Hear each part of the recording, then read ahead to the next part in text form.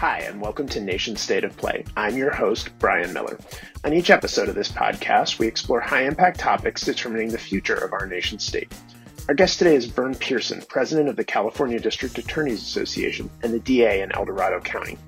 Vern joins us to discuss the recent rise in gun violence in California, a new law that is contributing to that violence, and how another DA's policies are making the situation much worse. I hope you'll listen to this important episode.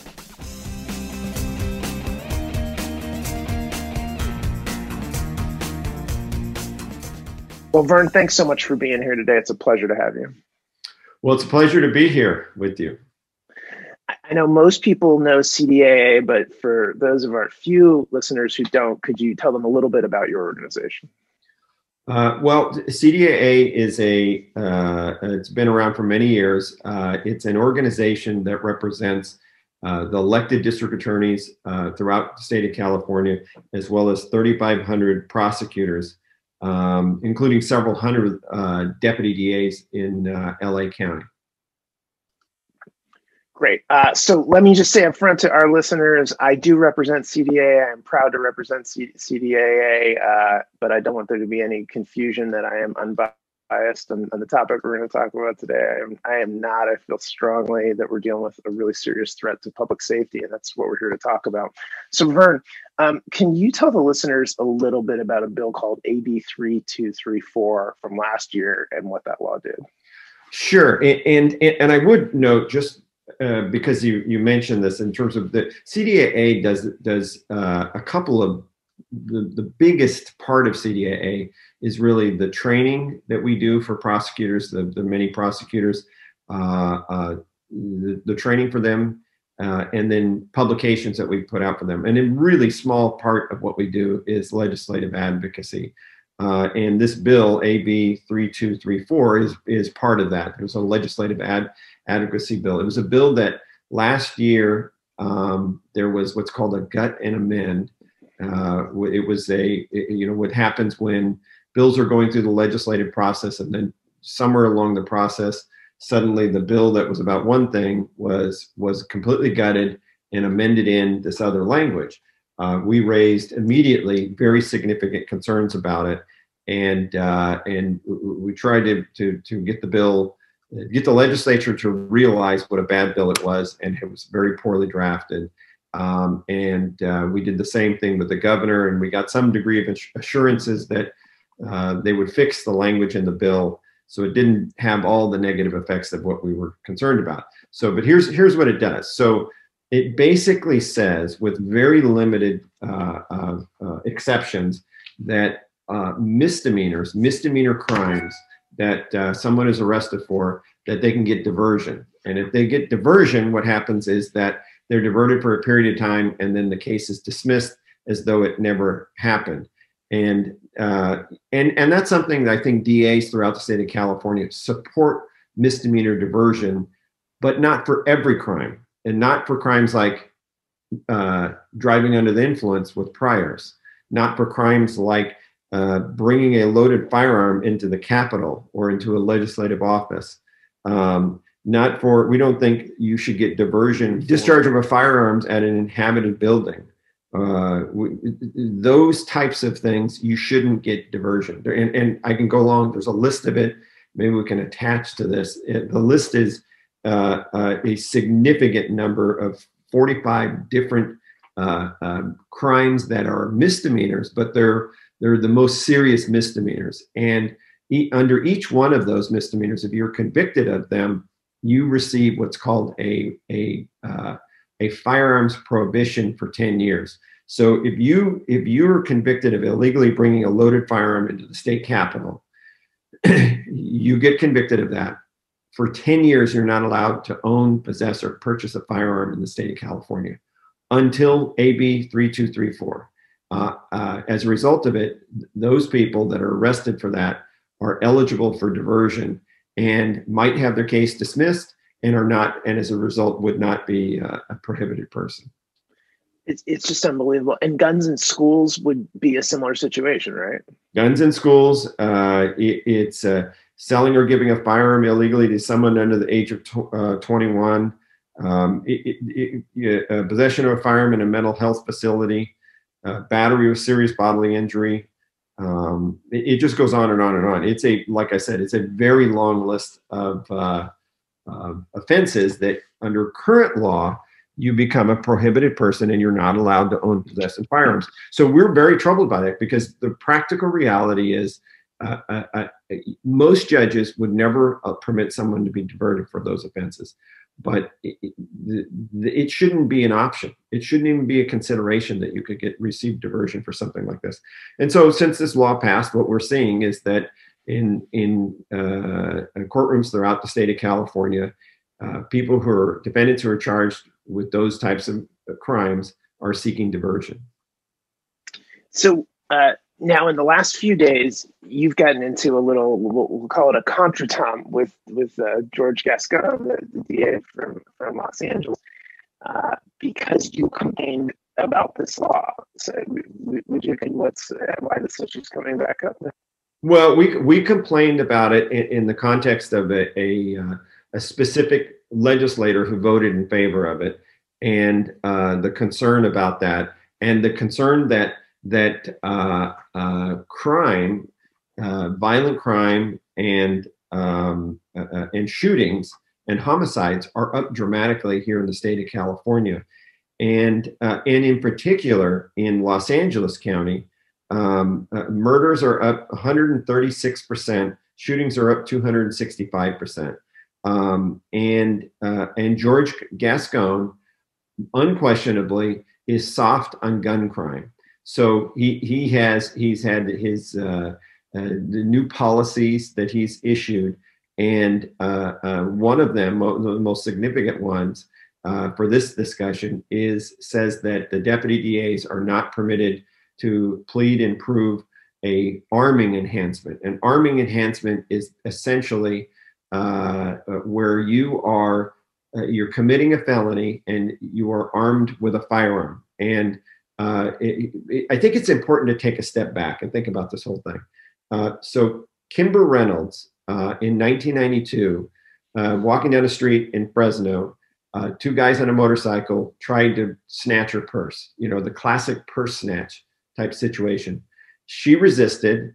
One of the two pulled out a .357 and shot her dead. Her father, as a result of that, became a champion for changing the law here in California and trying to do something about crime. He pushed 3 strikes, and then he pushed the one called 1020 life. 1020 life, 3 strikes, and people can argue about it. And I know there's been disagreements. People say it was too harsh, and maybe they're right. But let's just focus on 1020 life. 1020 life was a direct result of the recognition that someone who goes out and they're a purse snatcher, they're gonna steal something. They if they don't have such a huge consequence to them for arming themselves, we know that they will arm themselves. So they'll carry a gun. So much like with Miss Reynolds, it escalated. And it escalated. If the guy wasn't armed, there's no question she wouldn't have been killed. And so that arming problem, that issue of arming, it serves as a deterrent by having this huge penalty as a result of it. So you fast forward to just this week, Lady Gaga, her dog walkers walking down the street on Wednesday night, and 2 men approach him and seek to steal the 3 dogs. We don't know all the specific reasons. We don't know if it was targeted because of whose dogs they were at this point. But what we do know is on surveillance camera, 2 men approach him. They try to steal the dogs. The guy fights him, and the dog watcher fights them. And one of them pulls out a gun and shoots him. Fortunately, he's still alive. He's in serious but critical condition at this point. So we brought up the point, and I'm pointing this out, is that when you permit criminals to arm themselves and they do not fear the penalties for being armed, what happens? Gun crimes go up. And since the short period of time since George Gascon has been district attorney, shootings various gun crimes are up dramatically, as I was alluding to before, in Los Angeles County. And what's the right way to quantify that deterrent impact that George has changed here? Because it's my understanding that if it watch the assailants in the Lady Gaga case, that those people could actually get up to 20 years less in prison as a result of George's policies. Is that right? Well, 1020 Life says that it's called an enhancement. It says that if you carry a firearm in the commission of a felony, you receive an additional 10 years. If you discharge the firearm in the commission of a felony, you receive 20 years. If you cause serious bodily injury, like it did here, you would receive 25 to life. So technically, the enhancement that's in question or that we're discussing, the shooter could receive 25 to life based upon that enhancement for the bringing of the firearm and discharging it and causing death or serious bodily injury. But not under George's policies, correct?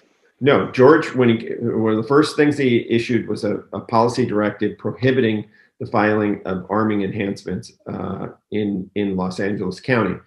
And as I said, it's a deterrent. And so I know that the reaction, people say, oh, well, criminals don't know that that's what he's doing. That's simply not the case. We know there's a recent high-profile case of an individual in seeking, very serious offender, very dangerous person, seeking to be transported to Los Angeles County because he wants to be resentenced and in hopes of getting his conviction reduced or his sentence reduced. And to the point that he leaves a voicemail message at the LA County DA's office, basically asking what does he have to do to get transported so he can be resentenced under the Gascon policies, or Gascon directives, I think is the term that he used, and that he's willing to assault a police officer in order to get the benefit of the resentencing. So we know, and I can give you I'll give you a direct example. The epidemic of unemployment insurance fraud here in California was spread like wildfire through our correctional facilities. We have prisons and jails here in the state of California where as many as half of the inmates have committed unemployment insurance fraud. And we know that the way that they found out was word of mouth inside the custody, from other inmates that they're in custody with, spreading the word and saying, hey, this is really simple. It's really easy to do. We know it from jail calls, listening to them where they're saying things like, hey, you need to do this. It's really easy. This is how you fill out the form. You got to do it for me. Everybody in here is getting paid. We need to get hours. That's an exact quote from him. Word of mouth. So Gascon's policies go into place. If you're a criminal, you know about his policies and you know the changes that he's instituting. So I think a lot of average listeners would listen to this description and be confused and say, well, wait a minute, I thought it was the legislature's job to pass laws, and I thought it was the executive branch's job to implement the laws, to enforce the laws. It seems like George is sort of unilaterally changing laws that the legislature, whether you like them or not, the legislature passed these laws, right? I mean, isn't this a sort of gross just misuse of his actual powers? Well, as a prosecutor and as elected district attorney, he has wide discretion on how to enforce the law, but it's not unlimited. And as you allude to, our responsibility is to enforce the law. And he is behaving as though that he's essentially a third world dictator, and that none of the statutes, none of the initiatives on the books apply to him. And now recently, the Association of Deputy DAs in LA filed a lawsuit, and the court sided with them. And it was one of the most pointed parts of the discussion. There was an oral arguments on it. And Mr. Gascon's lawyer said to the judge, well, elections matter and they have consequences. And the judge responded back, you're exactly right. There was 2 million people in LA that voted for Mr. Gascon, and there was many times that number in the state of California that voted for the 3 strike statute. And there's a consequence of that. And it is on the books, and you have an obligation to enforce it because it says you shall plead and prove prior serious or violent felonies. It doesn't say you may, it says you shall. Correct.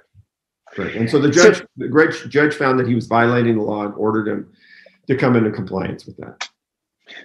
So let's get back to this recent dust up this week, because I found this to be a really strange communication from George. He sent out this sort of diatribe ranting email about you guys complaining about your characterization of AB 3234, but then never once actually explains what's wrong with your characterization of it. So, I mean, you've been debating this bill with people for a while now, and my understanding is you're trying to undo it.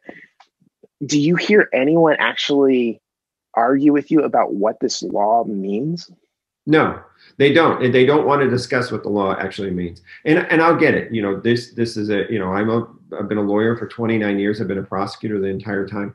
I get it. It's a little complicated, and I don't, what it actually means and what the effect of it is. And but it's yes, as you say, nobody says that we're wrong about it. I mean, he can attack us and try to change the subject, but our interpretation and the way we're explaining this statute and what its effects are, and then the fact is more criminals will be able to possess firearms as a result of the votes on that bill. No one can dispute that because that's a fact. And it's your goal to overturn this law in the legislature this year. Is that fair?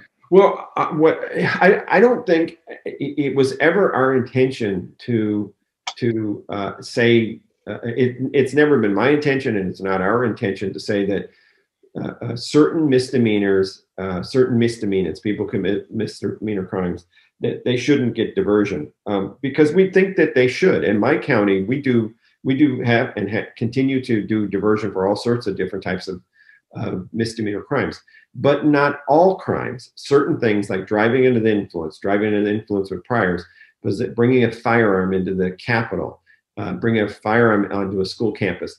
You should not be eligible for diversion for things like that, and you should be a prohibited person. You should not be allowed to own, possess, or purchase a firearm for 10 years. And so that's the point. I mean, I'd love to have anybody on the show to argue that point, to say why you should be able to get diversion for bringing a gun to the Capitol, for bringing a gun to the school, for repeat DUIs. No one's ever argued that on substance to you. Is that fair? No, they just ignore it. I called some of the gun advocacy groups when we were trying to get it vetoed, and the reaction I got from them was, "Oh no, that's not possible." And I said, "Well, you need to read the bill because it's what the bill does." And then we got back as well. We're going to work with the administration to fix it, and it needs to be fixed. It needs to be narrowed significantly so that these people are not allowed to possess firearms. So I think anybody who's watching the news even casually right now can see that crime is just spiraling in California, and it's not just LA. I mean, we've seen like a huge spike in burglaries, home burglaries in San Francisco. That's, I think, the front page of the San Francisco Chronicle today. What's going on in your opinion? I mean, you're at the forefront of this, and we've talked about the EDD issues a little bit, but maybe get into that a little bit more, because I'm really concerned that this EDD fraud money is funding an increasing gun violence on the streets. Well, there's a couple of things that are happening, and in the criminal justice system, there's always been this expression of a swinging pendulum. And I brought up Kimber Reynolds going back to 1992. Crime was very high then, and there was very tough on crime laws that were passed as a result of that. And I think it's a fair statement to say maybe too tough and too lengthy of incarcerations. That's a fair statement. But now we've had this swing so far back the other way, and with Mr. Gascon's policies that are, frankly, outrageous. Outrageously soft on gun crime and all crimes. we've gone so far the other way that LA in particular is descending into chaos. I think that's the best way to put it. But then beyond that, during the course of the pandemic, I think there's part of the big significant rise in crime in the last year is correctly attributed to the lockdowns and to the consequences of the pandemic. I don't think there's any argument in that. But at the same time, there is an enormous infusion of cash that has gone into these criminal enterprises throughout the state of California. So we know that because of the failures of the EDD, let me back up for a second. So the Unemployment Development Department, they had an anti-fraud system that was in place in 2015, 2016, funded by the US Department of Labor. EDD chose to turn it off, and then the pandemic occurs, and what happens is huge numbers of claims are coming in. Most of them by people legitimately put out of work because of the pandemic. But what's estimated to be approximately 26 or 27% of all the claims are actually fraudulent. They're done by criminal enterprises, they're done by individual criminals, and they know that the system to prevent fraud is not in place, and it is very easy to commit the fraud. So you had in the state of California somewhere between 11 and 31 billion with a B, $billion that went to fraud, and they went to fraudulent claims. And we know that those are in the hands of criminals. And what we're seeing increasingly is that that money is being used to purchase firearms, engage in human trafficking, or purchase controlled substances. It is probably one of the biggest, it's not probably, it is the single biggest taxpayer fraud in the state of California history, perhaps in the United States history. And it's the biggest source of infusion of cash into criminal enterprises that we've ever seen.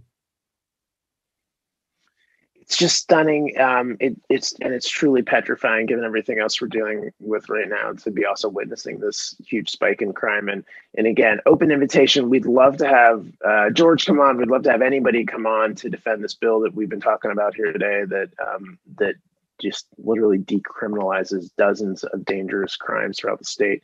Vern, thank you so much for leading on this issue. If people want to read more about it, what is CDAA's website where they can find more out about this topic? Yeah, they just you can Google CDAA, the California District Attorneys Association, find more information on our website. My own Facebook page, I have a post on this talking about going back to 1992 and up until this week. So we appreciate anybody's feedback and interest in this. All right. Well, Vern, thanks so much for being on the show today to discuss this critically important topic. We're going to make sure the whole legislature gets this episode and works to limit the dangers from that bill last year. But pleasure having you today. My pleasure.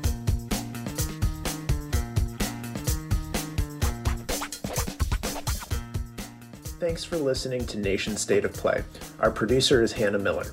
If you like this podcast, please subscribe on Spotify, Apple Podcasts, Google Podcasts, or whatever your favorite podcast app is. For more information, you can find us on Facebook at Nation State of Play.